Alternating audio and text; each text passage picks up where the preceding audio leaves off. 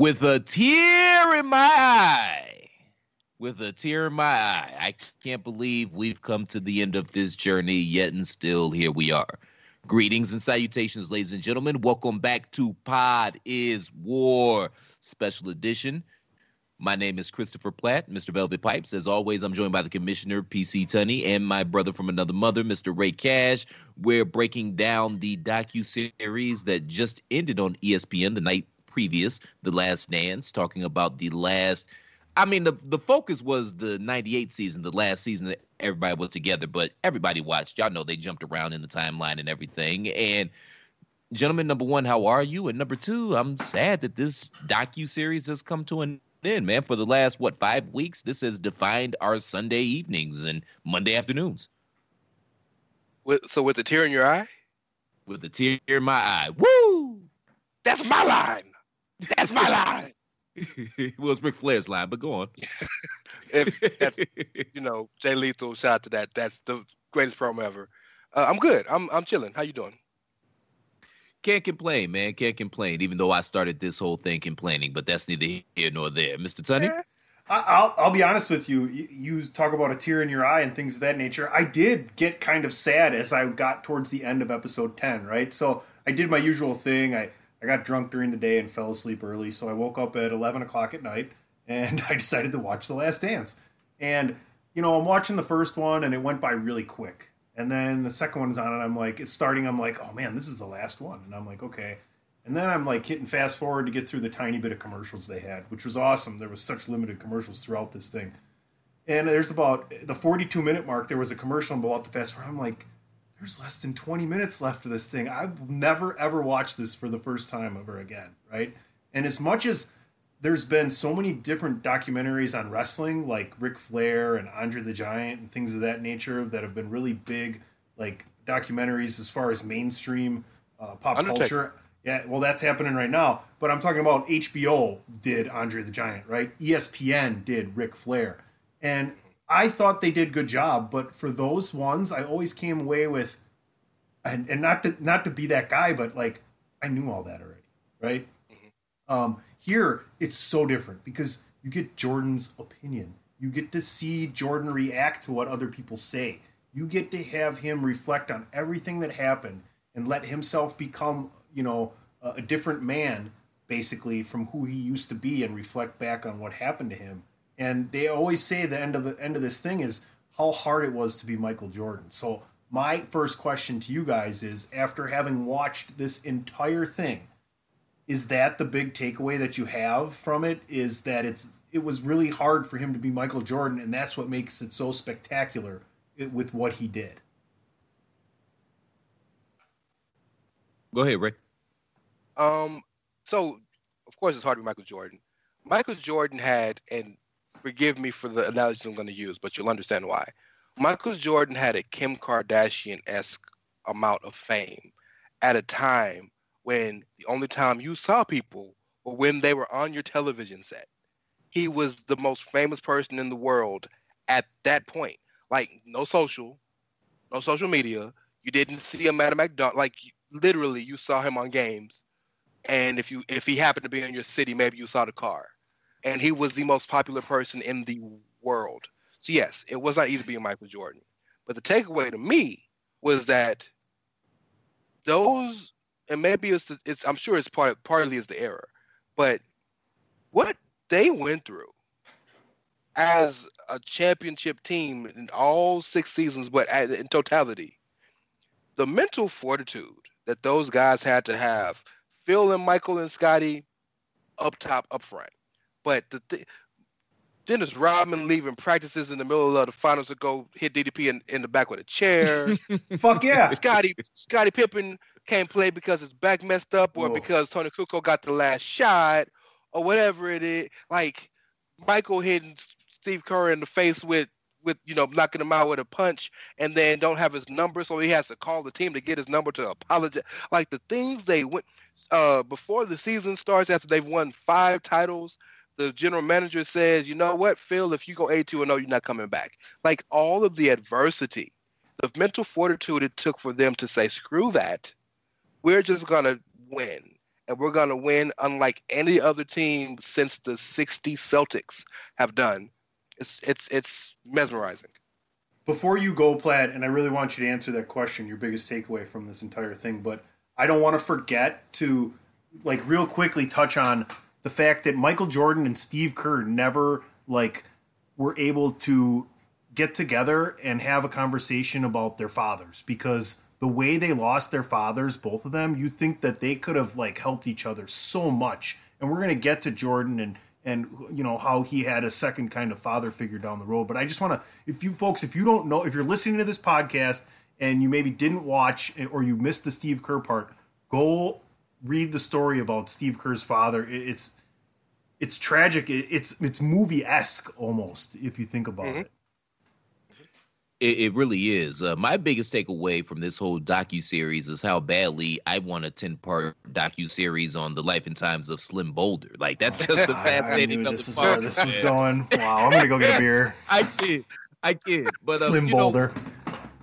But one of the things that's so interesting about this thing, and I think one of the reasons why it captivated all of us was, number one, it came along at a time where we're all sitting at the house, we're all missing sports to some degree, and people looked at this and it's been covered as if it was a sport. Like, everybody was watching it, it did gangbuster numbers, and everybody's talking about this as if it's an actual sport. Plus the access that we had to Michael Jordan, because he's got to become a recluse in the past, 10, 15 years. How many times have you actually sat down and heard Michael Jordan actually say something? So that access was fascinating. Honestly, my biggest takeaway from the whole docuseries is, and this is something that I'm sure all three of us had talked about at some particular point in time. I've always gone back and forth between who the GOAT is. Is it LeBron? Is it Jordan? You can make a solid case for LeBron, but I think that this series really demonstrated and solidified the fact that, at least in my lifetime, Michael Jordan is the greatest basketball player that I ever got the pleasure to see play. And it's not just his ability. I mean, physically, he's the perfect specimen. You know, if you were to draw up a basketball player, he'd be 6'6", he'd be fundamentally sound, he'd be hella athletic. Like, he checks all the boxes. And just his mental focus. And we're going to get to this momentarily because, that last couple of runs, those last titles, man, they were literally running on fumes, and he just refused to lose. So that's my biggest takeaway. And it'll be interesting in 15 years when we go through the LeBron documentary as well. Can I say, get a 3-point shot. Can I say this real quick before we move on? He said prototype draw up the guy, though. Body-wise, you want that body. Now, if he gets a 3, y'all fucked. Everybody fucked. No, we're talking about Giannis, yes.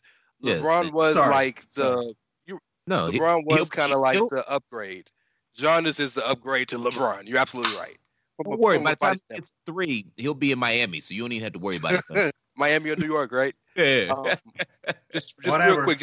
I'll always have his all-star jersey as a buck. You guys know I'm a LeBron stan. I love LeBron. I go to church at the house of James. All that. Watching this documentary and reliving these things that I lived through but didn't remember the way that I saw it. It was represented to me. Ain't nobody ever touching Jordan, dog. And now LeBron will be have the more accomplished career. Because by the time he's over, he's gonna lead the league. He's gonna lead the league. He's gonna be first in points, top 5 in assists, probably first in assists. He's already like number 7 or 8. Yeah, he's gonna be in the top 10 and probably rebounds. He'll probably hit 2 or 3 more finals. He's gonna have a more accomplished career. I didn't say he's I didn't say he's a better winner, but a more accomplished career. Then we're talking 20, 21 years, and the entire time being an all-pro and all, like that's just stupid. But nobody will ever be better. I mean, maybe when our kids have kids and they plan on the moon, with Elon Musk shooting everybody up there, you can jump. You can jump really high on the moon. That's my point. So like the rim's gonna be like 50 feet instead of 10. Ooh. But other than that, nobody touching Jordan, dog. And that hurts me. So my second biggest takeaway from this, and I want to get you guys' opinion on this because this is something that I've been thinking about watching this docuseries the whole time. You know, it's weird. We assign this weird virtue to winning and winning at all costs. And I don't know, maybe this is a symptom of capitalism. I don't know. I'm still kind of working through this thought in my head. But we, oddly and weirdly, we attribute some sort of virtue to winning, and we equate winning with somehow maturing and developing as a person, and it somehow makes you a better person. But then simultaneously on the other end, we'll criticize and ridicule a guy like David Robinson and say, well, he didn't win because he was too nice of a guy. And I don't even really know where I'm going with this thought, but it's just something that is just been in my head watching this and watching how Jordan pushed his teammates. And there's different ways to go about it. And there's no right way or wrong way. He was in your face like a can of mace. LeBron's a little more passive aggressive in his leadership, which I don't like that either. I don't know if there's a right way or wrong way, but this thought has just been with me this whole time. And I don't even know what I'm trying to say, gentlemen. I'll tell you what you're trying to say. Holding over. I'll tell you what you're trying to say. Who writes the history books? Touche, the winners. Yeah. To the victors go the spoils. Yeah, I mean, especially when it comes to sports, for me, I am so competitive, like to the point where some people really don't want to do some certain things with me. But it's just, it's who you are when you do something for so long. Like I've been playing a form of baseball since I was like an organized form of baseball since I was 5 years old. So that's for 34 years I've been playing some form of organized baseball. Right. And it's like when I go out there and it's in a league or a tournament where we could be playing for cash, we could be playing to get into a playoff, we could be in a playoff game. I'm out there giving it everything I got. And if the guy next to me is not pulling his weight, I'm going to let his ass fucking know.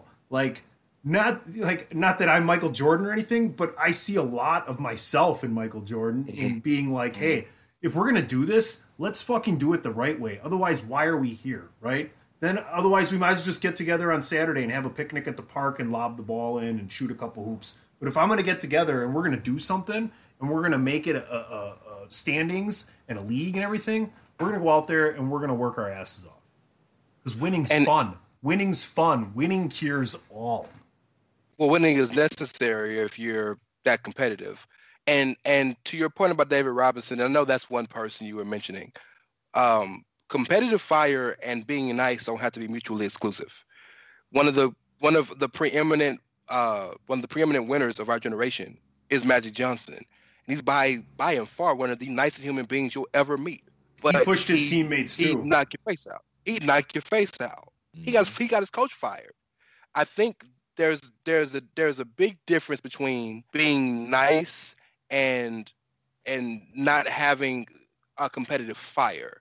When David Robinson was nice and he wanted to win, but he didn't seem to show, and this is all conjecture, he didn't seem to show the same competitive fire that a lot of his compatriots showed, that a guy like Hakeem or a guy like Shaq, like they wanted to win so badly that they would literally do whatever it took to dominate the game. When people get beat all the time, but the way Hakeem Olajuwon dominated David Robinson in '94, he treated him like a dog. The year David Robinson was MVP. Right, but how many titles does Olajuwon have? 2. And how many titles does David Robinson have? Did he get a second one in 2003? I don't remember. I don't know if he was on that team. Well, he was carried in both of his finals, but yeah. He contributed in 99. He was a major contributor in 99. That's fair. But in 2003, he was Go back and look at the stats. Go back and look at the stats from the playoffs. It's just weird, man, because it's just weird because you see even, with talking to his former teammates and whatnot, it's like, okay, well, yeah, he fucked my wife, but in hindsight, yeah, Jordan fucked my wife, but that was the kick in the butt I needed to get myself in gear and focus. And who did he do that to? Who did he do that to? Gabrielle, probably. No, come on. You know what I'm saying, man. What is wrong with you? I'm using hyperbole to make a statement, man. You know what I'm saying. It's just, and I don't have an answer, man. It's just it's an interesting dynamic, and it's an interesting view into not just the psyche of winners, but our psyche as well. It's something to be said for a person so domineering that is so dominant, so passionate, and such a force of nature in their given or chosen profession that being around them almost by virtue forces you to acquiesce to their same thought process. And there are very few people like that, right? Jordan is literally a force of nature to the point where you said Jeb Bushler said it, we were terrified of him. But that made sure we didn't mess up on the court. Because we knew he. What was the joke? What was it in the third or fourth episode? That if Horace Grant had a bad game, he would let him eat a drink. Horace Grant was a borderline all-star, right? Like, come on, dog. Force of nature, man. Touche. And I mean, to be honest with you guys, man, I could spend an hour or two talking about this topic because I think it's fascinating. But we got a lot to get to. PC Tunney has been gracious enough to give us an outline. So, Game 4 of the sweep of the finals in 2003 over the New Jersey Nets. David Robinson, 13 points, 17 rebounds. Question for you, sir. No, that's the end of this conversation. I will edit this if you make me look bad. No, I'm just kidding. I'm messing. Hey, David Robinson was my favorite player. Go ahead. Okay. No diss to David Robinson. I'm from Houston. Hakeem Olajuwon's better than David Robinson. I'm not trying to. Hakeem Olajuwon's better than every center except for Kareem, in my opinion. But that's fair. And Will, but Russell. And Russell. Maybe, but we're not gonna go down that rabbit hole. That's tough because he schooled them. Those are early. Sorry. I didn't say all that to shit on David Robinson whatsoever. He's a Hall of Fame player and probably one of the 50 greatest to ever do it. I wasn't saying that to shit on him whatsoever.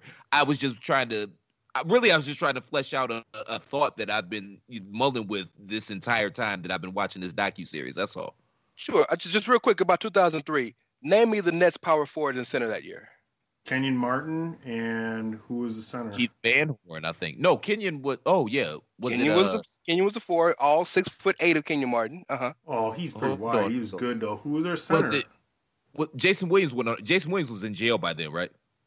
Jason Williams didn't play for the finals year. Was it Dikembe? Was Dikembe there at the time? Oh, I see my point, right? You're talking about 17 rebounds. I'll tell you. They had no gigs. I'll tell you who was on the team. And when he says it, I'm gonna be like, "Yeah, of course." It was Jason. It was Jason Collins. Jason Collins. They also had Dikembe Mutombo. They had Rodney Rogers. Dude, they had Dude, he dominated Brian Scalabrine. What more can you ask for? That's Hall of Fame shit right there. Right. Yeah. You play the cards where they come to you, dog. Nets went to the finals back-to-back years there. So, amazing feat to go from trash to nothing because of one player. That speaks to Jason Kidd, and Kenyon Martin was really good at the time. I mean, that team he was the MVP of that team, but Jason Kidd was at the top of his game at the time, and you have a really good Richard Jefferson and Kerry Kittles. So, hey man, don't sleep on Keith Van Horn though. He wasn't on that decent team. run. Yeah, Lucius Harris. He wasn't on the 2003 team. He wasn't on the 2003. He wasn't on the 2003 playoff team. He was in Dallas at that time, or Milwaukee, one of the two. Okay, fair enough. Keith Van Horn was nice though. Yeah, he had a nice little run. Keith Van Horn gave you buckets.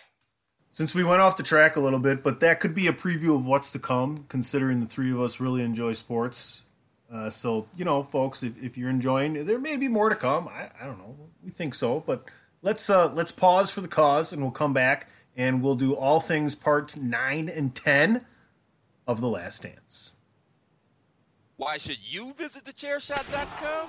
Thechairshot.com is your home for hard-hitting reviews, news, opinion, and analysis with attitude. Why? Because you're smarter than the average fan. Thechairshot.com.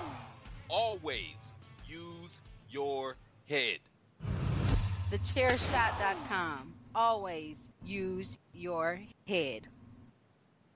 Just real quick, make sure you all use your heads and go to Pro Wrestling Tees /TheChairShot and pick up an official Chairshot t-shirt. If you enjoy the content that we provide on a day in and day out basis, I'm talking about Chairshot Radio, The Greg DeMarco Show, Around the Blocks with Mike Knox, Outsiders Edge, Bandwagon Nerds, DWI, Pod is War, All Mags Pod, and many, many others.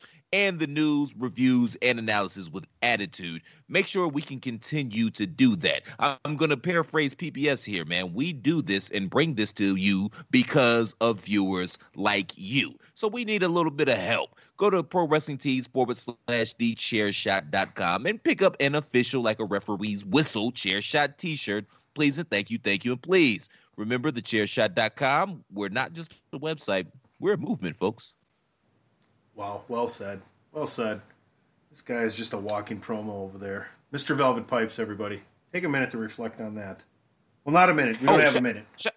Shout out to the Miranda Show as well. And shout out to Keeping It 100 with Conan, man, which shouted us out on this past week's episode. Disco Inferno put the chair shot over. Indeed. And go ahead, Ray. I was going to say shout out to Badlands, my boy Max. Shout out to Badlands. Yes. So, folks, the other thing that's going on over at the Chairshot is there is another branch that's happening that's kind of brand new, and it's going to kind of come from the side of Bandwagon Nerds, and Mitchell's got his own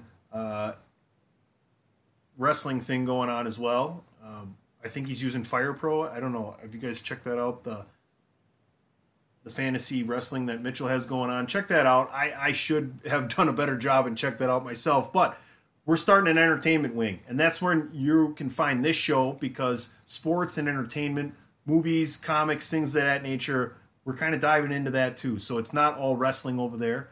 I know you enjoy Pod is War. I know you enjoy Ray Cash and Christopher Platt, and hopefully you enjoy myself on one of the millions of things I'm doing right now.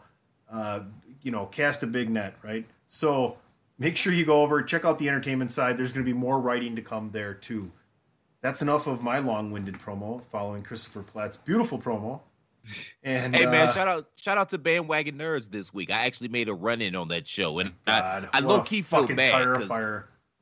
I feel bad because you guys know, man, we're friends at this point, man. Y'all know how I am, man. I can't help myself. I can't just be invited to dinner. I have to unzip my pants and put the nuts on the table. It was funny. So I felt kind of bad. It turned out to be pretty good. It was weird because if you listen back to the show, Platt, it'll drop tomorrow. Patrick, we already had 5 guys on. He's like, and it wasn't because he didn't want you to be on the show, but there was too many people already. He's like, don't invite Platt. And instantly Rick picks up his phone and he's calling you. And I'm like, I can stop this. And I go to fucking text you and you're already on it. And I'm like, oh crap. Because I was going to be like, dude, do not come on this fucking show. And that's the honest to God shoot truth on what happened yesterday as we recorded. So, all right. Hashtag friendship. There we go. Back to Michael Jordan, the Chicago Bulls of 1998. I want to talk about specifically, just don't go outside of this because we're going to get to that. But apparently Michael Jordan had to have pizza, and it was like, what did they do? Put Visine on it to cause them to shit all night? I mean, like, his security told him not to eat the pizza, and he ate the whole fucking thing. He didn't let anybody else have a slice and wait 2 hours. Like, they couldn't have walked to a grocery store or a Walmart or walk through a drive-thru at McDonald's. Like, what was the deal with this? So hold on. So, after number one, after every Sunday, after the shows go off, if you watch Sports Center with Scott Van Pelt, he has they do like a post show.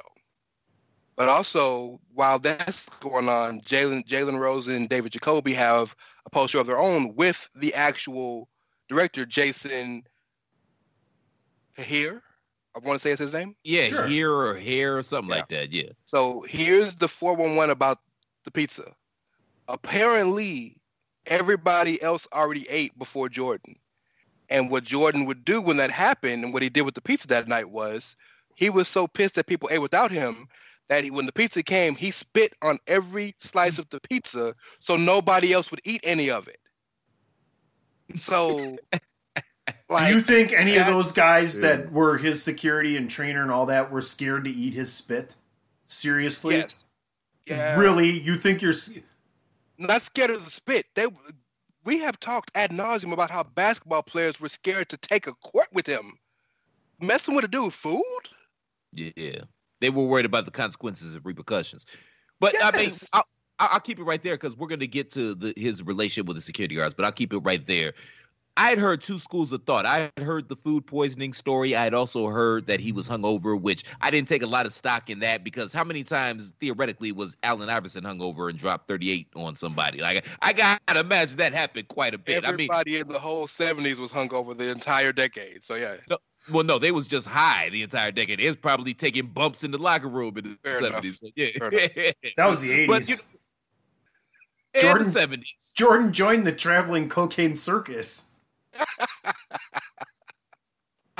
You brought it up. I have to say this. So, Amber, my significant other, she's from No. Peoria, Who? Illinois. Who? Yeah. Amber? Kreba. Oh, Kreba. I know Kreba. Yeah. Oh, yeah. So she's from Peoria. Kreba good shit. Yeah, Kreba is good shit. But she was so excited that they brought up Peoria in the documentary because that's where she's from. And then it just so happens that they were all snorting coke and banging hookers in Peoria. And I said, of course it was in Peoria. Birthplace of Richard Pryor, BT Dub. Oh, but right. no, but back to the flu game or the pizza hangover game or the pizza food poison game. Yo, man, fan is short for fanatic. So is it really that far outside the realm of possibility that people knew what hotel that he was staying at or that the team was staying at? And no, but they're like, okay, so all the people that were with him saw 5 guys show up to deliver this pizza, and Mike was so hungry he had to eat it, right? Like, come on, that's give me a not fucking hyperbole. break. Like, this doesn't smell right. I don't think think that's it was- hyperbole. Yeah, I don't think he was so hungry he had to eat it. I think he was so pissed that they ate without him that he ate it as a fuck you to the rest of the guys. Give me a break. That's horseshit. I don't think And- 5 guys showed up to deliver the pizza. I think that was hyperbole. Maybe- I'm not gonna lie to you. You know what Jordan Jordan looked like? You want to know what Jordan looked like to me? My grandfather, R.I.P. When they do you wrong at a softball tournament and they put the winner's bracket early on Sunday morning instead of in the afternoon, and I gotta play at 8 a.m, I can still function, but when the ball's not in the air, I'm hungover as fuck. That's all I got to say. Maybe this is all I know. We talked just 2 weeks ago about this man making up a story about this poor Ricky in Washington to kill him the next day. Nothing is beyond the realm of possibility for this maniac. I'm just saying. Y'all gonna eat without me? Kiss my ass then. Y'all can't have my pizza. It's like Bill Simmons. I'm sure you guys have heard Bill Simmons. You've ever heard him talk about the Tyson zone, where a guy is so ridiculously anything is within the realm of possibility with his name. If you listen to any story you hear about this guy, if you listen to the DWI podcast from last week, there's a story going around that Mike Tyson fought a kangaroo for a bag of Doritos. I would not be shocked. It's possible. The kangaroo had a good jab. You know what I'm saying? Like, it was ludicrous that I was fighting the kangaroo, but they wanted me to fight the kangaroo. I'm going to get his children. I'm going to eat him like a fish. The kangaroo was impervious to pain. I continued and proceeded to jab and dab and dab. He was impervious. He was absolutely impervious. His defense was impregnable. Hold on. I thought, no. This is what happened. So I showed up, and then they gave me a bag of Doritos, and the next thing I know, I was in the ring, and I was fighting a kangaroo. It was crazy. He almost broke my neck. That would have been spinal. Dog. I broke my back. How the white guy have the best Tyson impersonation on the show, man? How did that happen? I'm impressed. I'm mad impressed. Look, shout out to PC Tunney, ladies and gentlemen. That was clearly my backhanded way of giving him his props and putting him over. He knows that. Anyway, what else you got, Tunney? All right, we're good with the flu game. We all think that there's a possibility that may not be the true story, but like we said, winners write the history. Let's talk about the Indiana Pacers before we get to the Utah Jazz, right? We're going to get to the back-to-back years playing the Jazz in the finals, but most importantly, let's talk about the fact that this is a team that actually took the Bulls to a Game 7, right? I mean, no one did that. No one ever did it in the finals.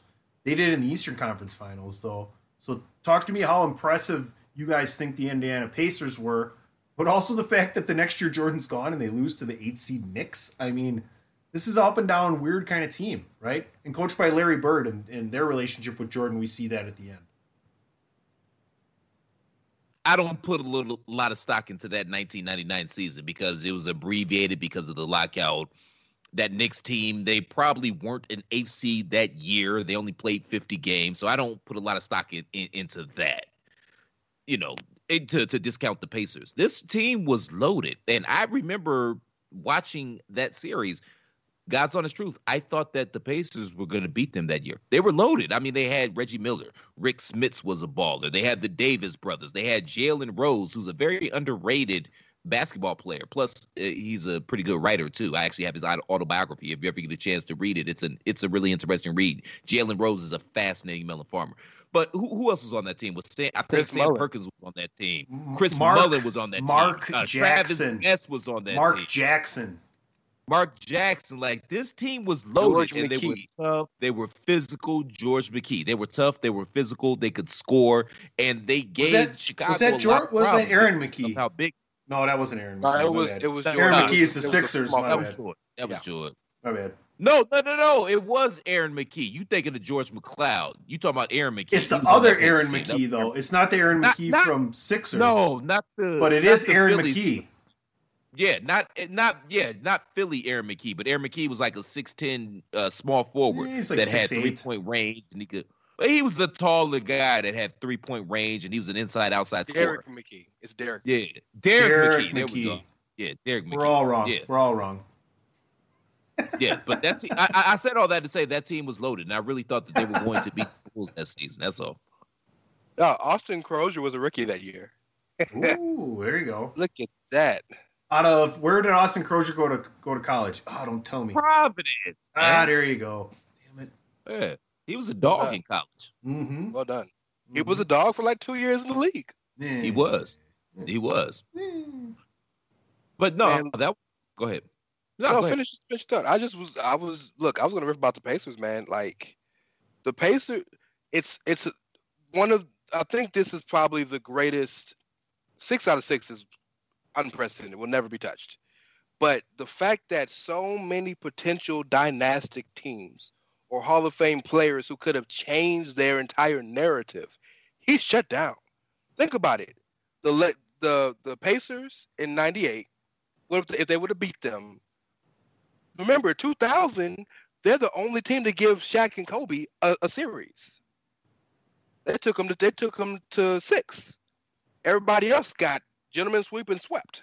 Like that 3-4 year run of those Pacers could have been really, really historically great. Jordan shut that down, and I think for as great as the Pacers are, I think the greatest vision I have of that entire series is, what is it, game 3 or whatever the game was. Reggie made the shot. Game 4, Reggie made the shot. And like I remember where I was when he made that shot, and the world's like, up, Reggie did it, but they got time, and Jordan goes from right to left, double teamed, double pumps, hits off the backboard, and the ball swirls in and out.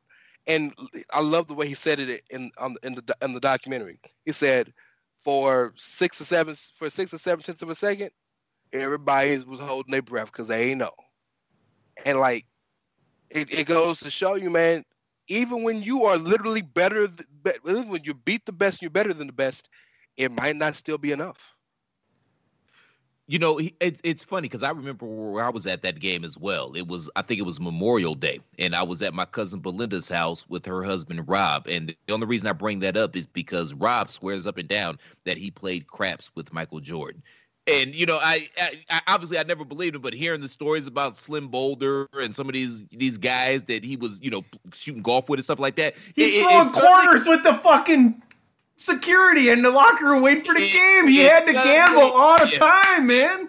The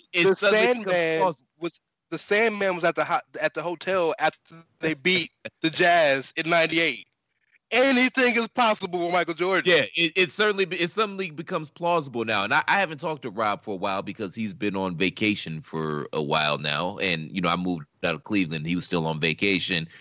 People that, if you know what I'm talking about. Yeah. But, Keep going. yeah, but suddenly that scenario that he could have been in the hood shooting craps with Michael Jordan somehow seems plausible. Yeah, exactly. Huh? I agree. Let's go back to Reggie Miller and the Pacers. I want to sing the praises of Reggie Miller a little bit because they kind of showed the relationship and how it went from in chronological order with Reggie Miller and Michael Jordan. And Michael had a lot to do with this documentary, and that Michael thinks a lot of Reggie Miller. I mean, they're good friends. Like, they respect each other. He respects him more than he respects a lot of people that are Hall of Famers as well, right? Reggie Miller, to me, is a guy who had, no one has the killer instinct that Michael Jordan had, but Reggie Miller was a killer like Michael Jordan. He just didn't have the physical tools like Jordan did to be able to do it consistently to accomplish winning, right? And he might not have been surrounded by as good of a squad as Michael was because, I mean, let's face it, Jordan had Rodman and Pippen, right? I mean, two of the most versatile guys ever. Think about it like this. Can you imagine, and people talk about if the Bulls could play with the teams of today? Oh, you want to go small lineup for the Bulls? Yeah, let's go small lineup for the Bulls. Jordan, Harper, Kerr, Pippen, and Rodman. Now what? You're forgetting Tony Kukoc, bro. Tony Kukoc was a 6'10", and he was the sixth man. So all you do is pop him in and out right there. And if they go big, you go big. They were so versatile. But back to the Pacers. They were well coached too. That was Larry Bird's best coaching job. He knew Michael Jordan. Absolutely. He knew what to do. He was familiar with the triangle and things of that nature. And if you go on ESPN Detail, you'll see Mark Jackson and Dennis Rodman breaking down the triangle and the series of that actual series, what happened when they went to Game 7. And it's so fascinating to see. Unbelievably. Like, I knew it, but Dennis Rodman is a motherfucking basketball genius. Oh, yeah. But talking about Reggie, I mean, he spent his entire youth and childhood getting his ass beat by his sister. And, I mean... Yeah. You What's know the what story? I mean? But I said all that to say that Reggie came here. I just want to tell you quick. This is a true story, and I'm gonna be a little off on the stats. But Reggie I know the story. I know exactly the story you about to say. Go ahead. Reggie came home one night, and they go, "How did the game go?" And he said, "Well, I scored 42 points, and I hit the game-winning shot." And then they go, "Cheryl," and he goes, "What happened with you, Cheryl?" or something like that. And she goes, "I scored 116 points." It's somewhere in there. Yeah. Somewhere that is pretty darn close to what actually happened. No, it is. I've heard Cheryl tell that story. For sure. And Cheryl, she said Reggie's all excited and they didn't want to steal his thunder. And Cheryl's looking at their dad, and the dad is looking at Cheryl like, well, do we tell him? You know what I mean? But that I said all that to say, man, there's a certain level of toughness that comes with that. And you mentally weren't going to break Reggie. You had to beat Reggie. You know what I mean? He was tough. Yeah, he was tough.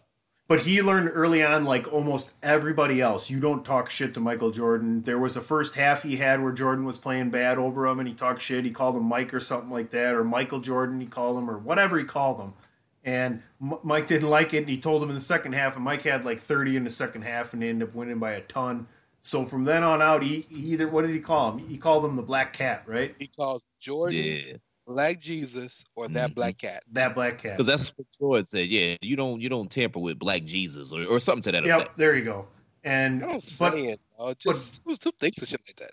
Don't you think that Reggie Miller is pretty high up on Jordan's respect list, though, from what we've seen? Ultimately, yeah, extremely. Oh yeah, no doubt. Yeah, and then we forget Reggie's the two. They guarded each other all 40+ minutes. Well, I don't know how much time Reggie spent on guarding Mike. That's because who was going to guard him? Chris Mullin? Yeah, I'm sure he spent some time, but Derek McKee. I'm sure since we know his name. You said we don't know his name. No, I said I say Derek McKee now since we know his name. Number 9 for the Pacers in '98. Yes, how about that? 9. There we go. But they were going hard at each other, and they pushed them to the limit. And that last team, we're going to get to it here momentarily, but they were running on fumes. They were vulnerable. And the Pacers damn near had it. Well, let's get to it because we know Jordan goes on to the finals that year. And let's talk about the Utah Jazz. I mean, back to back, they're the best team in the West. They're probably close to the best team in the league. I'm pretty sure they had home court in 98. Did the Bulls have home court in 97? Yes, because I think that that 97, that's the one. No, I think the Jazz had home court both years. No, that was home court both years. I don't know about that. They won both Yeah, the chips Jazz were a 60 plus win team both years. That's right. Yeah. But I remember Jordan hitting the game winner in the first game of that series, and I thought that was in Chicago. I could be wrong. Maybe PC will actually do some work and look it up. I don't know. No, I don't wanna. If you might be right, I'm not gonna do it. All right, that's fair. I get that. Oh no, yeah, 97 in the 97 Jazz, the Bulls had the home. They won the chip. Okay, that's what I thought. See, Platt, you were wrong. What are you talking about? I literally whatever. I'm not going there. This Jazz team is interesting to me though because honestly, I don't think that team was very good. I think that they made it to the finals consecutive years solely based on attrition because you look at the landscape out west. Houston got old. The Shaq and Kobe Lakers weren't quite ready yet. Phoenix lost Barkley. Sean Kemp found cocaine. Like there wasn't a whole lot of teams out there that were in a position to win at that particular point in time. And the reason that those Jazz teams made those how else are you supposed to keep up with like 18 kids though? Like him and Patrick, look at Patrick Ewing and those big nostrils. You know that was inhaling a lot. I mean, he's got like 37 kids. That's how you keep up with those kids. And let me explain something to you, gentlemen, as a Houstonian, about these Utah Jazz. In the history of the world, when it comes to the basketball teams that play in Houston versus the basketball teams that play in Utah, I don't know if something happened. Or I don't know what it is. I don't know if God don't like us or what. Houston has always had fucking problems with the Jazz. And in 97 was the year the Rockets were supposed to go to the finals, and John Stockton hits that goddamn three. But that's because they were old. And I mean, the reason they made those finals, you were good enough, but you got old. It happens. It happens to all of us. Keep living. You'll get there. But I mean, the reason John they made Stockton was 40 years old when he was 19. So, But that actually brings up my second point I was going to make is the reason the Jazz teams made those finals that year were because of consistency and durability. And really, those are the hallmarks of the Stockton and Malone eras. Like on their tombstones, that's what it's going to read. They were consistent and they were durable. And there's something to be said for that in life, but that's why. But yeah, I don't think they were great teams because we look back on those series now with rose-colored glasses, but I lived through them. And those games were ugly as work shoes on a Tuesday. Like they talked about it last night on the show. We had 76, 72 games and stuff like that. And, both teams, they were kind of slowed down offenses, but, that they grinded to a halt, their offenses. I mean, the Jazz scored 54 points in a game, for Christ's sake, in a finals game. Well, playoff basketball was different back then, right? This was a league that could hold teams under 90 points, and that was a really great defensive night. The thing that people don't realize is, and they said it in the documentary, feels like this is the second leading scoring team in the league, though. They like to run. They just played great half-court defense. They were matchup nightmares for everybody. You couldn't guard the pick and roll. The best pick and roll in the history of the NBA, Stockton to Malone. The assists from one side and the points on the other side prove it, right? You have possibly the greatest distributor, aside Magic Johnson with John Stockton, and a matchup nightmare and a guy who could hit a jump shot from anywhere from 6 to 24 feet. I mean, Karl Malone was one of the top 20 players in the history of the NBA. The guy worked harder than anybody. He played defense. He ran the court. I don't know. I'm just saying. You tell me who's you got Tim Duncan. Who's the other better power forward than Karl Malone? Kevin Garnett, Charles Barkley. The only thing, I will say this about Karl, man. He kind of ushered in this new era of basketball that we see now about how these guys take. the face up for and how these guys take care of themselves and how they constantly stay in shape. And, he was one of the first guys that was really on that, hardcore lifting and being in shape all the time. And again, that's why I said earlier, man, the biggest hallmarks of those Jazz teams were the durability of John Stockton and Karl Malone, because they rarely miss games. I mean, Karl Malone didn't start to break down to that Lakers season. So their durability and consistency, and there is something to be said for that. But yeah, I think he rode Stockton's coattails a lot. We don't have to get well into it, but shout out to Jerry Sloan. Jerry Sloan is a very underrated NBA coach. That guy won a lot of NBA basketball games. True that. Thanks, Darren Williams, for running him away. Darren Williams, he really fell off a cliff at some point in his career, didn't he? Yeah. Good. Oh, geez, good. He went to Illinois and screwed Arizona out of a world championship. Another conversation. I'll never say this again in my life, because what we know now about Karl Malone, he's not the best person. But shout out to Karl Malone. At all. And you can Google that. He's a piece of shit. Let's just say it. He is. But shout out to Karl Malone, because I appreciate genuine, legitimate sportsmanship. And after every game and after both championships, he went out of his way to go find not only Michael, but in '98, he went on the bus to shake everybody's hand. That's real shit to me. Like, even for however I feel about him as a person, like, he has my respect for those situations, because he didn't have to do that. He could have went home, but he went out of his way to say, "Hey man, look, you beat our ass, good game." I feel like that was a veiled shot at Isaiah. By extension, that's a veiled shot. No, it wasn't. I wouldn't see. I don't think about Isaiah in my daily life. I apologize, but it could be. It was. I love you though. All right, gentlemen, let's move on. Any last thoughts about the Utah Jazz and how everything went down? I mean, Jordan hits the last sec. First he hits the assist to Kerr in the first series. Then the next series, he gets the game-winning shot, walks it off, leaves it hanging. I mean, again, man, it's a testament to the greatness of Jordan, because that team was ripe for the picking. They were running on fumes by that time, and Utah couldn't get it done. And you saw who Karl Malone was. Like, how do you not feel Michael flipping Jordan coming from behind you to strip you of the basketball? How do you not feel that? Well, I don't know if it was in '97 or '98 when Pippen walked up to him and said the mailman doesn't deliver on Sundays, and he missed the 2 free throws. Like, Karl Malone was made of. Do you remember how long it took Karl Malone to shoot a free throw? He would say some little stupid fucking thing for like 8 seconds and flip the ball 10 times, and everybody was guessing what he was saying. I remember watching Utah play Seattle one year, and Seattle, like, you have so many seconds, I guess, by the bylaws to shoot free throws, and they would have a shot clock when he was shooting the free throws. I think it got to 17 seconds at one point. Like, it was ridiculous. I'm not going to say anything, because if I say something, man, it's going to be a negative towards Karl Malone. So, and not basketball related. So yeah, I'm not going to say anything. All right. PC Tunney, ladies and gentlemen.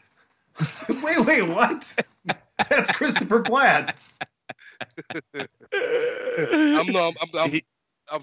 Please. Yeah, he was playing you on. You just missed your cue. I understand, but I don't want to get people. I got it. I got it. I don't want the people to get confused, though. Like, you can go there if you want. I don't want anything to do with it. I was just talking about the basketball player. Look, we got much more to talk about. I got no controversy on my back. Yeah. All right. I want to before we get to the last question of the evening, which I think we're really going to dig into. I do want to talk about, and Ray brought this up. It kind of slipped past me. I figured we would have probably hit it at some point, but it's a really important part of what happens with Michael Jordan and inside of his life. And we talked a lot about his security, right? And we talked a lot about how these are guys that really liked Michael, and he really treated them well. Mm-hmm. They were really important to him, and none of them was more important than Gus, his head of security.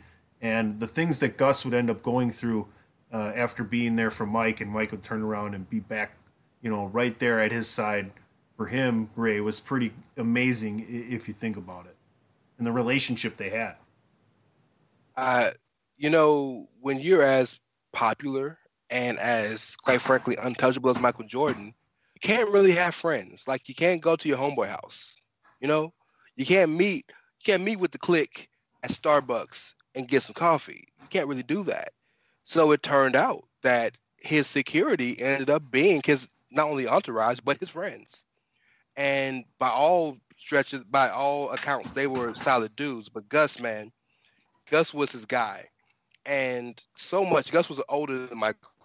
Gus was an older cat. So much to the point where when Michael's dad died, that became like his surrogate father, and like it's really, really kind of a beautiful story, sad but beautiful.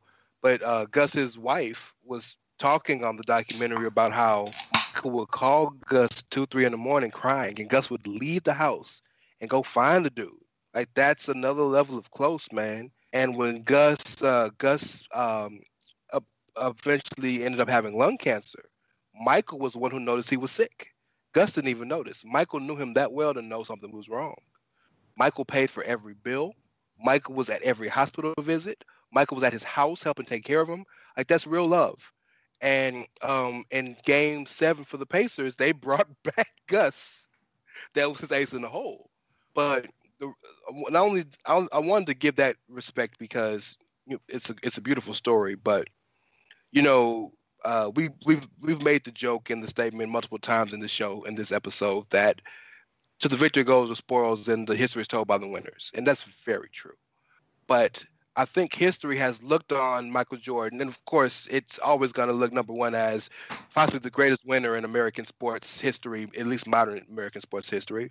But he's almost looked at as a bit of a competitive bully and a gambling addict and a bit of a rough around the edges guy on the court around his teammates, and maybe a charmer, but maybe a bit duplicitous in the way he treated his business affairs and his personal affairs and things of all that nature. You can say this, that, and the other, but it's important to see the whole story, and it's stories like this one, and like all the people that he's befriended over the years, and these are the things that to me need to be shown because we forget, and this is going to sound asinine as fuck, but you understand what I'm saying.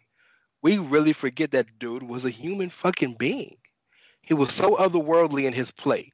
And he was so otherworldly in the way he acted. And he was so otherworldly in his following. And quite frankly, so otherworldly in the way he handled his fame that you almost forget about the human side of him. And to think about the fact that he was so affected by his father's death years later that he would call his head of security at 2 a.m. to cry, like, that makes you rethink a lot about the guy. At least it makes me rethink a lot about the guy.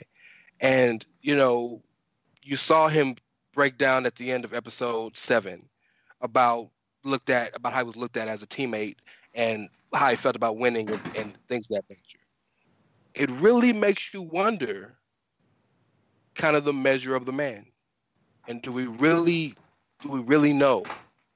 And these stories make me question that and make me think differently. Well, we really don't know, and I'm gonna save that because I have a rant coming up for the last topic in regards to that. Do we really know him? But both of you gentlemen alluded to it at the start of this broadcast, is that it's not easy to be Michael Jordan, and there's certain things that we're ordinary citizens. There's certain things that I think we take for granted. Like, think about it, man. It's not like Michael Jordan can just randomly at 11:45 at night run to Walmart's real quick to grab some toilet paper and a bottle of wine and some cookie dough. Like, he can't do that. Like, he's so insulated within his own bubble, and he has to be that way because everybody just goes cuckoo for Cocoa Puffs whenever they see him, to the point where the security that was around him, they did become his friends, because ultimately we all thrive. We all need human interaction. That's another paper and another discussion we could have about how this quarantine is affecting us as people. But we're not going there right now. That's neither here nor there. But yeah, just because those were the only people that were next to him, yeah, they did become his friends and his surrogate family to a certain degree because of just the level of fame that he had achieved. And I think it's fascinating. And this Gus story, it was needed, especially coming off some of the other episodes. It was needed, just from a documentary aspect and a story aspect to really humanize Michael Jordan. And like you said, Ray, to bring back and to drive home the point that, okay, yeah, he might be this, that, and the third, but at the end of the day, he's also a human being. Yeah. All right, gentlemen. And shout out to Gus's wife as well, who is well preserved and still a beautiful woman. I just had to give her props. She was beautiful. Well, hell, Dolores looked good. Oh, his daughter? His mom. Oh yeah, Dolores still looks amazing. She still looks amazing. Shout out to her as well. Yeah. That don't crack, but money don't either, dog. But clearly Platt noticed Jordan's daughter too. Well, let's not go there. One more shout out, PC. Shout out to finally get Jordan's sons on the show in the last episode, like 30 minutes in, for like 2 minutes. Just to make sure you knew he had kids. that was weird too, and I mean, it can't be easy to be Michael Jordan's kid. So I'm sure there's some friction there. I'm not saying. I'm just saying. Look at it this way, though, too. Jordan for life in an unlimited check, please. I'm sorry. Go ahead. Look at it this way, too. As much as Jordan struggled with being famous and knew the consequences and the things that were taken away from you for being like that, why would he have? He probably tried to keep his kids out of that as much as possible as well. To me, the whole kind of thing about him, needing Gus and things of that nature is, I feel like he still always was Mike Jordan to his mom and dad, right? Like, I think he really had a strong tie with his family. I think he, regardless of what happens, outside of that and when he's traveling around or whatever kind of things you want to fault him for, I still think he had a very strong bond with his family. So that's my kind of last takeaway there. He always said his dad was his best friend. So right. And have you noticed? And maybe this is just something I'm picking up on from the documentary, but I'm a psychology major, so I'm kind of taught to look for the reasoning behind the most mundane of actions or thought processes or situations. He really had a connection with older men. It's like he was almost looking for another one. And, his brothers were a little older than him. He was like if he wasn't the youngest kid, he was one of the younger kids. It almost felt like, especially after his dad died, he was looking for that void in his life to fill it. All the money, all the winning can't fill that void. And Phil was kind of the perfect coach too in that sense as well, where he wasn't just going to give it to him. He always supported him, but he wasn't just going to give it to him, right? So let's get to the last topic here, and it's a big one, and it's kind of what everybody thinks about. Granted, he went away in 94, 95, for in the middle for 2 years, but the other big if is, why didn't they bring back everybody one more time? They kept winning. And Jordan said that's always been his biggest problem he's had, is the fact that he never got to run it back, right? Like, winners keep the court. Like, man, I played so many pickup games at the Y with so many cool people, and it was, you try your hardest then because you want to keep playing, right? And then eventually you've won 4 or 5 and you're tired and you're ready to go, and you kind of shoot a bunch of really deep shots to kind of lose that last game. But that's just Y ball, okay? We're not talking about Michael Jordan. So, gentlemen, the big question of the night. And Jerry Reinsdorf kind of came on and said that he had asked Phil last second then if he would come back and coach the team next year. But clearly Phil was already done and felt accomplished. But if this team had been brought back together for the strike-shortened season, which I think would have benefited an aging Bulls team. Absolutely. And you talk about who was coming out of the East at that point was the New York Knicks. You think what seed the Knicks were? Do you think, though, well, the Bulls would have probably been an interesting, different kind of seed that year, possibly. But what I'm saying is the Knicks was the 8th seed. I know. I'm aware of that. I'm just saying. So I'm saying, like, anything was possible. Yeah, I'm sorry. But do you think they could have won that 7th championship? I don't know. And, well, number one, let me double back to something you said. You brought up Reinsdorf, and I don't like how Reinsdorf has gone unscathed throughout this whole thing, and he's tried to absolve himself from the decisions that were made. It's really easy to pick on the dead guy. because he's not here to defend himself. But at the end of the day, man, it's your team. You own the team. You could have sat them both down. You could have sat Phil, Mike, and Jerry down and said, yo, this is how it's going to go. We're going to work this out, and we're going to make this happen. Do you think Reinsdorf was just kind of like oblivious to everything, or that his strategy was to pit everybody against each other? Because that's pretty much what it seemed like. The way he would support Jerry Krause and then go behind his back and tell Phil he could have another year and things of that nature. And then let Jerry Krause go away and scout Tony Kukoc and things of that nature and not defend it against the team. Do you want to know? Go ahead, Ray. I'm sorry. Real quick. I think that everything was what Jerry Reinsdorf did, and that Jerry Krause just took kind of took the blame for a lot of it. The reason I said that is I was talking to a homeboy about this the other day, and he made me think something that it never crossed my mind. You're dealing with Michael Jordan, you're dealing with Phil Jackson, you're dealing with Scottie Pippen, and at various points you're either dealing with Horace Grant or you're dealing with Dennis Rodman. You're dealing with 3 of the 20, 30 best players in the league at various times, and throw Kukoc in the last 3 years, right? If Jerry Krause was really this much of a, let's say, cancer or a detriment to the morale of the team and the payment and Scottie not getting paid and all these issues they had with him, why didn't you just fire him? Because Jerry Krause was the best general manager around. I mean, he's a Hall of Famer. He should have went into the Hall of Fame before he even died. I mean, even Scottie Pippen at the end acknowledges Jerry Krause is one of the best general managers, right? I think the biggest problem, like Platt said, is Reinsdorf. He pitted everybody against each other. Now, to Jerry Krause's problem is he couldn't just give the players their props. He had to say that he was the reason they were all together, right? Yeah. And I think that's a big thing is he wasn't there to bring in Jordan. And if you're going to go ahead and say, we have a great organization and everything else and not give the guys who have given their blood, sweat, and tears 24 hours a day for, 285 days a year in the basketball world, like you have to put your players first and let them praise the organization. Bob Costas said it best. Jerry Krause couldn't get out of his own way. Or Jackie McMullen said it. Why don't you just let the players tell everybody how good you are instead of telling everybody how great the organization is? I think that they were more in tune. And when I say they, I mean Reinsdorf and Krause. I think they were more in tune than this documentary is leading on. And the bottom line is I think both of them, they were tired of Jordan Phil's shit.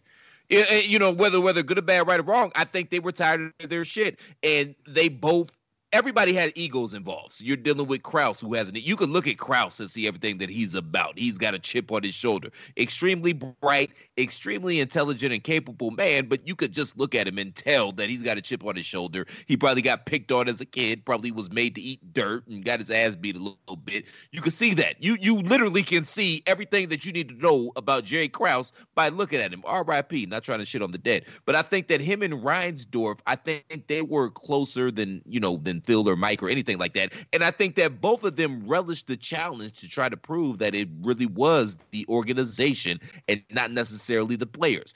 Krause does deserve his props. I mean, but in his head, he's also thinking, and in Reinsdorf's head, we drafted the greatest player of all time. We surrounded him with, Hall of Fame caliber talent and coaches. But at the same time, everybody has egos here. So, from a management standpoint, you're dealing with Michael's ego. You're dealing with Phil's ego. You got the circus that's Dennis Rodman. You got Pippen shit. And they probably were tired of dealing with all of that and wanted to prove that they can do it without them.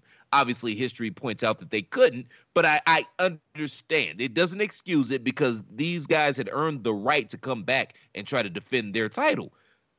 But at the same point in time, let's keep it a buck. And again, man, like I talked about in that Utah series, man, we're looking at this through rose-colored glasses and whatnot. But let's keep it a buck. Pippen was washed. Rodman was washed. And, that I don't know if that team could have assembled as is, could have came back and defended their title. Like, they were done at the time of that. Jordan was mentally exhausted and physically. I don't know. So I could have seen a scenario where maybe you go talk to Mike as Reinsdorf and say, hey, maybe we can keep Phil, maybe we can keep you, we'll rebuild, and then maybe we can come back and get another run. But they clearly needed an infusion of talent into that team because that team was on its last legs during this last run. And Platt kind of hit my point I was making about Reinsdorf and Krause in that Krause. Yeah, I don't mean to to kind of take away from anything Krause did. By all means, he's one of the best, or at least the better general managers in basketball history. What I mean is, we know history shows us that players win championships, right? So if you have the best player in the league, and you have who at the time may be, if not the best, the winningest coach in the league, if the issue, you can get another general manager, right? And you might not get another Jerry Krause, but you got Michael Jordan. Just working around him. He very clearly chose Krause because I think he was making Krause or pushing Krause or in lockstep with Krause at every juncture. And it was, as you mentioned, Chris, the organization. And go ahead, I'm sorry. No, go ahead, finish. Or a lot of the times we see a situation like this in sports. Jerry Jones and Al Davis are two of probably the most popular versions of this. A lot of the times, the organizations, when they win, can get a little cocky and think that they can do it on their own, and they can, what's the verse that Jay-Z said in Lost Ones? I hear motherfuckers saying they made Hove say, okay, so make another Hove. Literally, that's what a lot of teams and owners will try to do, right? So they were like, look, and the way Jerry Krause said it was so gangster, but yet so disrespectful. Look, we want Michael to stay, but if Michael can't handle a new coach, then he got to find a new team. What? Michael Jordan? Yeah, it turned into a 4-way dick swinging contest, and at the end of the day, Reinsdorf was signing the checks. Yeah, Reinsdorf is the villain here, and Jerry Krause is the foil. And this is why. Because Jerry Krause never wanted to move on from Michael Jordan. We heard it many times. He wanted to rebuild with Michael Jordan. He wanted to trade Scottie Pippen to the Toronto Raptors for Tracy McGrady. That's what he wanted to do for 1999. That's what he wanted to do, right? Mm-hmm. Jerry Reinsdorf is the one that is the guy who is totally the villain because Krause says to Phil Jackson, you can win 82 games and you're not coming back. Reinsdorf lets that happen. There's no way in hell. There's no way in hell this team stays together after that happens, right? If they would have stayed together, though, Jordan said, I would have signed a 1-year contract. I could have got Rodman to sign a 1-year contract. Of course, he got Rodman to fucking play for 3 years and be effective for 3 full seasons. Look what happened before that. And what happened with, I don't even remember. Did Rodman play again after that season? Did he retire? He was released. He played Where did he go? 25 more games. He went to LA the next year for like maybe 20 games and then signed with Dallas the next year for like 10. Right. But he played maybe like 25, 30 games after 98. So you can see that if Dennis was invested with the people he had, he needed an Isaiah. He needed a Mike. Otherwise, he was not invested, right? Those are only he needed Hall of Fame legendary status people to get him to do what he did. He needed to be important to him. And even at that times, like you said to start the show, he needed to go bash GDP over the back with a chair. So, I firmly believe that they would have won the next year. I think they could have found a way. I think Phil was just so smart, and he went on to prove it again with the Lakers very shortly afterwards. And then again, but Jordan said, I could have got Rodman. And Scotty would have come back for that. Scotty wouldn't have missed out on that. There's no way. But that's my opinion on it. I can't believe we've covered this whole thing, guys. Yeah. It's crazy. And I'm just to put a bow on that, like, go back and look at the teams that made the Eastern Conference playoffs in 99. Like, they very clearly could have made it if they would have just kept the core or something. But what would that have? Like, what would that here? Last thing then on this topic, what would that matchup have looked like against the '99 Spurs? You had Avery Johnson, you had Sean Elliott, you had Tim Duncan, you had David Robinson. I mean, this is a team that was very solid front court. They had a point guard that could distribute. They had an excellent shooter in Sean Elliott. I can't remember who the other guards they had, but they couldn't have been bad. Vinny Del Negro, best inbounder in NBA history. Yeah. They had speaking of inbounder, they had the guy who got the inbound, who got the shot, the rifleman Chuck Person was on that team. Did they have Robert Horry at that point? No, No, Robert Horry, he was not in yet. Houston still. Okay, No, later he on was Spurs. in Phoenix. In Phoenix. Beg your pardon. Did they trade him for Barkley? Was he part of that trade? Him and Sam Cassell were the two main pieces in the Barkley trade. Okay. And him Love and Sam Cassell. Adam Simmons, I think, or whoever the coach was, couldn't get along. So he left there and went. He ended up going to LA and did the 3 in LA. Then after that, he finished in San Antonio. Yeah, I don't think it was a done deal that they would have won that year. Like I talked about, the core, the nucleus of that team was washed. Jordan was physically exhausted, and the lockout. I think the lockout is the reason why Krause and Reinsdorf don't get as much flack as they should, because everybody was so worried about the lockout, and then it's like, okay, now we got to have a season. You know what I mean? But I don't think it was a guarantee. If they ran into that San Antonio team, I mean, who was going to guard Robinson and Duncan? That was a very opposing duo, and the Bulls had never seen anything like that in their entire run. And plus, it's just hard to do what they did. I don't think people understand how hard it is to do what they did. Yeah, I mean, I think that here's one thing I didn't mention is, and we're not talking about, is Jordan would have missed even part of that 50-game season because of the cigar cutting incident where he fucked up his finger. In addition, I feel like, now remembering that point, I feel like that would have given Tony Kukoc an ability to advance his game. Jordan could have played not only off of Pippen, but Kukoc as well. If you have two Pippins on the court with Jordan, that's insane right there.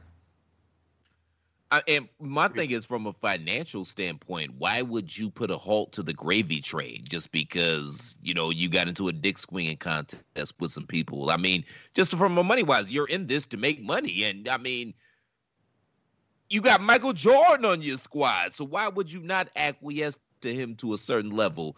And also, the league was different back then. The league has always been player-oriented, but, back then, the players didn't have the same type of clout and leverage that they have nowadays. So there's that. I mean, there's a lot of factors that go into this situation, but the bottom line is they deserve to come back and try to defend their title until they got knocked off the hill. That's the bottom line. All right, gentlemen, I'm going to do one more break here, and we're going to come back and put a pretty little bow on something that we've all enjoyed so very much. I just want to say before we go to break, I will always have the recording of these 5 episodes we just did covering this, and I'm so glad that Ray, you came in and got in with the last 3. This has been one of the funnest things I've done in podcasting, and I've done over 500 podcasts, and I just really enjoyed it with both of you guys especially, and I hope if anything people have seen the 3 of us have such a significant love for the NBA. So we'll be right back, folks. We'll put a bow on this thing that we've enjoyed so much. This is your boy Kenny Killer telling you to make sure you check out thechairshot.com, bringing you breaking news, interviews, podcasts galore, everything pro wrestling. Make sure you check it out, thechairshot.com. Thechairshot.com. Always use your head. I didn't realize he was throwing to me, but again, make sure you guys use your head and go to prowrestlingtees.com/thechairshot and pick up an official Chairshot t-shirt. Again, if you enjoy the content that we provide day in and day out, show us some love and make sure we can keep providing that content by going to prowrestlingtees.com/thechairshot. Please and thank you, and please. Tunney, I couldn't have said it better myself, brother. This has been one of my most fun experiences podcasting. I've really enjoyed this. I've really enjoyed breaking down this series and chopping it up with you gentlemen. And I'm sad that it's over. I will let the people know, stay tuned. There may or may not be something percolating in the pipeline, and I'll say stay tuned to that. But this has been fun. This series has been great. And one thing that you have to keep in mind is that this series doesn't get made without the approval and permission of Michael Jordan, because they've been sitting on this footage for damn near 20 years. So not only was it his thumbs up to, okay, let's do something with this, but also he had creative control to a certain degree, and he had first rights of refusal, man, when it came to the editing process. So it wasn't going to be an expose or a hit piece on Michael Jordan. And I'm not saying that it needed to be, but there were certain things that they were going to gloss over just because of the limitations that they had. And there was a lot of chiefs in the kitchen here. I think Netflix got a stake in this, ESPN, the NBA, Michael Jordan, a lot of cooks in the kitchen. And the fact that they were able to put this together and it came out as well as it did, trying to adhere to all these different entities, it's very impressive. And this is one of the best docuseries that I've ever seen. But you have to remember, again, it wasn't going to be a hit piece. So one of the things that I've tried to do during these episodes is try to bring up, the other side of certain things, to try to bring a little brevity to the situation and a little balance. And I hope that you all have enjoyed that. I hope that I've been able to do that intelligently and coherently throughout the alcohol and whatnot. And really, I hope you guys had as much fun listening to this as we did doing this, even though I think that that's virtually impossible. How do I say goodbye? No, okay. The back keep going. No, keep going. To what? I do want to say about the actual documentary as a whole. This is important for us to note because I don't think it was as publicized as it should have been. The documentary wasn't supposed to come out until after the finals. They rushed the production to finish it because of COVID and because they knew that ESPN had no content. They had so little content, they were showing WrestleManias on Sundays. So shout out to Jason here, whatever his name is. I apologize for butchering it if I did. For not only being able to up the timeline, but like he was finishing 7 and 8 and 9 and 10 as we were watching 1 and 2 and 3 and 4. Mm-hmm. That is amazing. And for it to literally be one of the very best documentaries that we've ever seen, not just from a sports standpoint, but from a documentary standpoint. And the pressure. Not only the pressure of being basically the only game in town, not only the pressure of being seen by millions and millions of people more than usual because of the lack of content and because ESPN is owned by Disney, who owns ABC. So this is also not only being shown on ESPN, but it's on Good Morning America every morning, right? Not only that, but this is the legacy and the life and career of the greatest winner of our generation, but one of the quietest and, as was mentioned earlier, since he's retired, one of the most reclusive people in the business. You don't get interviews with Michael Jordan. You just don't. So to get him to open up about things, to get the man to, not like he made him or he forced him or asked him to, but to get the man to cry on live TV, on TV, on camera, to get the man to talk about some of the most controversial situations about his career and life, talk about his father's death, to talk about the possibility or the idea or the controversy that that he possibly could have been suspended from the NBA for gambling. Talk about the Slim Boulders and to talk about the Gus's and the shrug. I can't remember my guy's name, but the guard who shrugged beat him in the quarter. No, the guy in the quarters, my albino dude. Oh, the albino dude. Yeah, with the white afro. Yeah. All the things he really touched on, and you're absolutely right that this was never going to be a hit piece, nor should it have been. And it was never going to be completely adverse to Michael Jordan. By and large, this was as fair as I think we'll ever get.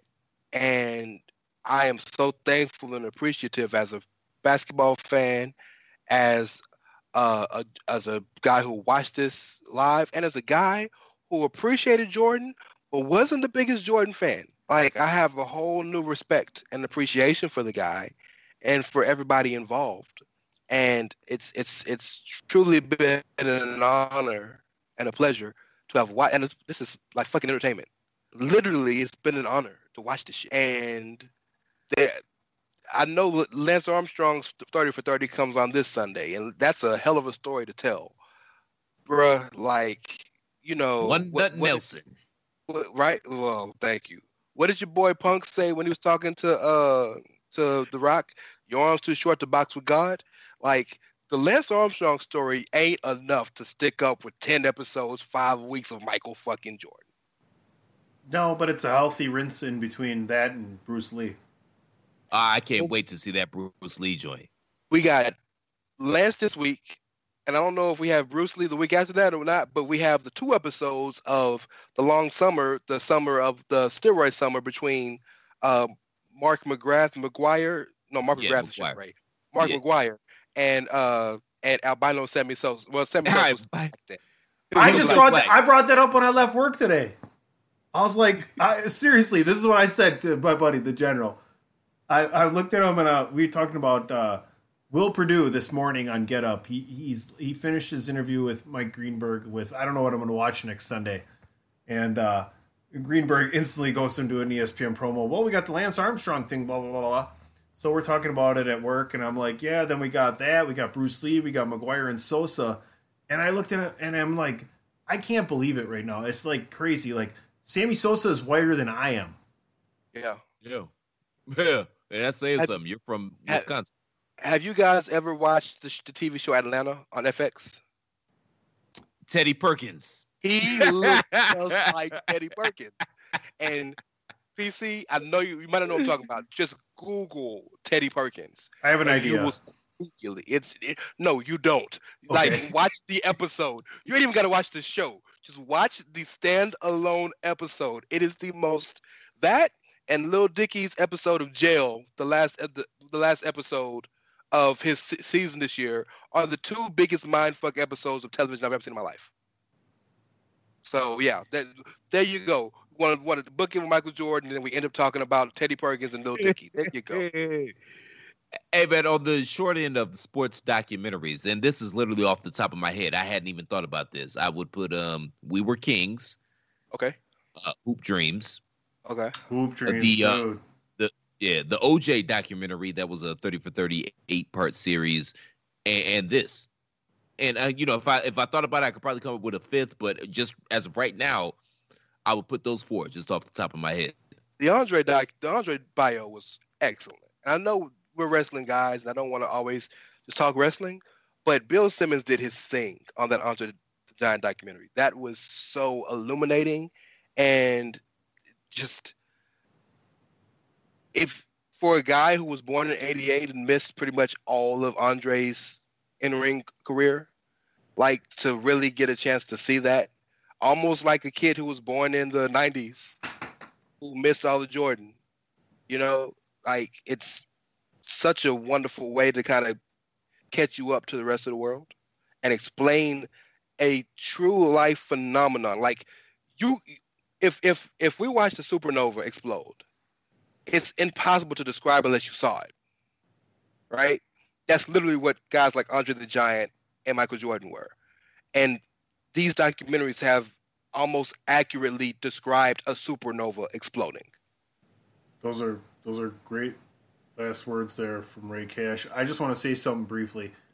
Babe Ruth, Muhammad Ali, Tiger Woods, and LeBron James are the only 4 people that I can think of that even come close to what Jordan has accomplished, and as a global icon as well. I enjoyed this series so much. I live 90 miles north of Chicago, and I was such a big Bulls fan. I can show you a picture with me with Bulls Zubas and a Jordan shirt and the Bulls hat with the leather brim, and just, like, I love Jordan. I love watching him every Sunday, and I think the only other person that I can compare in my lifetime looking forward to watching is Tiger Woods. The 2 of them I couldn't miss, no matter where I was in my life. They just meant so much to me, especially since I have such a big love for basketball and for golf. And a lot of that is driven by the 2 of those guys. And regardless, everybody's human. Everybody has flaws. Some you judge bigger than others, which, judge not lest ye be judged. These guys are human, like you guys have said. And I wanna just thank Michael Jordan, because I was just intrigued with how great he was and how much he put everything he had into what he was doing. And that's my biggest takeaway. And I'm really glad we did this. Platt, do what you do, and put the final ribbon on and take us home. Give me my 10-part Tiger Woods documentary next, ESPN. I'll take that. And the Slim Boulder, but we'll get to that. But no, all jokes aside, no, there will be no Slim Boulder slander on these airwaves, sir. But no, all jokes aside, man, Tunney, I got to put you over, man. You my brother. I love you. And I threw out the plaque signal because I was so excited after watching episodes 1 and 2 of this docuseries. And I threw it out there to Tunney. I was like, hey, man, let's do something. Let's talk about this. We're both basketball heads. We knew that going in. And, I said, I knew he watched it. I said, hey, man, let's do something. And he was there. It wasn't even a hesitation. It wasn't even a question. He was right there, spot on the money. We picked up my brother Rey Ca during this ride. But again, man, all this love and respect that goes to PC Tunney, man. And you're the guy. You're recording this. You come up with topics that to kind of keep us on track. When we fall off track, you get us back on the rails. And we're quite tangential, so that's hard. And none of this happens without you, man. So seriously, man, thank you for answering the Platt signal. I've had such fun with both of you guys doing this. And again, I hope that fun comes through to the 4 or 5 listeners that we have listening to this stuff, man. But seriously, man, none of this happens without you, man. And thank you. And I bury you on all the shows that we're on because that's just what bros do. We bury each other. But seriously, man, there is no Christopher Platt without PC Tunney, man. Like, you make me look a lot better than I actually am. And you smooth over the rough surfaces. You're there. You let me riff and whatever. You just let me go off and do whatever the hell I do, man. But I just want to let you know, man, that I love you and you are appreciated, man, in this whole podcast journey. Seriously. You even got me back in the game when I was out of it. So yeah, I just want to let you know how much I appreciate you, man. Seriously. We started and we'll finish with a tear in our eye. So beautiful. Feelings mutual, CP. Hey man, before we get out of here, man, let's go around the horn. Ray, we'll start with you, man. Let the good folks know where they can find you. I'm at It's Rey Cash, Rey as in Mysterio, CASH as in dollars. I nailed it. Boom. Outsiders Edge CS on Twitter. I'm always lurking. Come holla at yep, boom. Adam Cole. And if I may, please lift up, if you're a prayer man, lift up Shad Gaspard in your prayers. If you're not a praying man, throw some good vibes to him. Just keep him on your mind. Come home, Shad. Please. I hope to God he's found today. But yeah, man, I'm on Twitter. You can always find me. Podcasting, doing hood rat stuff with my hood rat friends. And I'm around. Yeah, No, it's our pleasure, man. But I literally saw that Shad Gaspard story while we were recording. Like, Amber literally just came in and brought that to my attention. I didn't even know that was a thing. What your face was? That was the face you made? Yes. Okay. Yeah. Like, he's missing. And I had the great pleasure to run into Shad and chop it up with him and JTG outside of Wale Mania in Orlando. Cool dude, man. Really cool dude. And yeah, if you prayers go up, if you're not a prayer, just, like Ray said, just send some positive vibes his way, man. Mr. Tunney, where can they find you, sir? Yeah, my thoughts and prayers are going to be with Shad's friends and family. It's not, the situation doesn't look great as we speak. So, we're gonna do a lot more to retrospectively look back and unfortunately the circumstances that happened there. But you can find me at PC Tunney. I'm all over the Chairshot.com. Just go to the Chairshot.com if you're going to do anything. And once again, much love and hopefully peace and everything else to the family of Shad Gaspard. Yeah, well said, man. And I second both of these gentlemen's thoughts.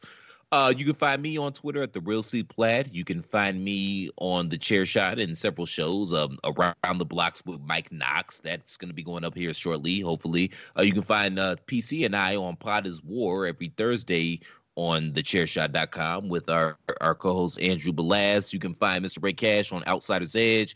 You can find Tunney on DWI and Bandwagon Nerds. I made a run in this week, so make sure y'all check that out. And again, man, if you guys enjoyed what we did here, show us some love, man. make sure we can keep bringing you this fire-ass content that we bring day in and day out by going to ProWrestlingTees.com/the Chairshot. We've got a t-shirt for everybody. We've got the G's Did the Job. We've got Save Tag Team Wrestling. King Baron Corbin Sucks. The latest and greatest in sensation that's sweeping the nation, the hashtag journalism, which is the one I love. If you want to rebel against the yellow journalism in the wrestling community, what better way to do that? I mean, nothing says revolution like a good old-fashioned dose of capitalism by going to ProWrestlingTees.com/the Chairshot.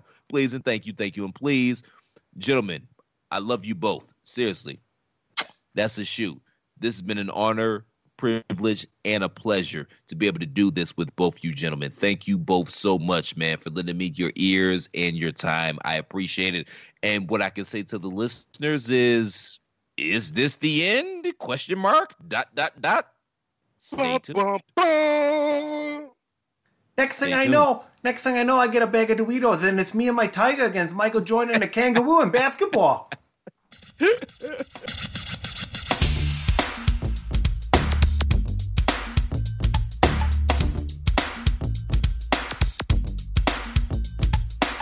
Sometimes I dream that he is me. You got to see that's how I dream to be. I dream I move. I dream I groove. Like Mike. If I could be like Mike.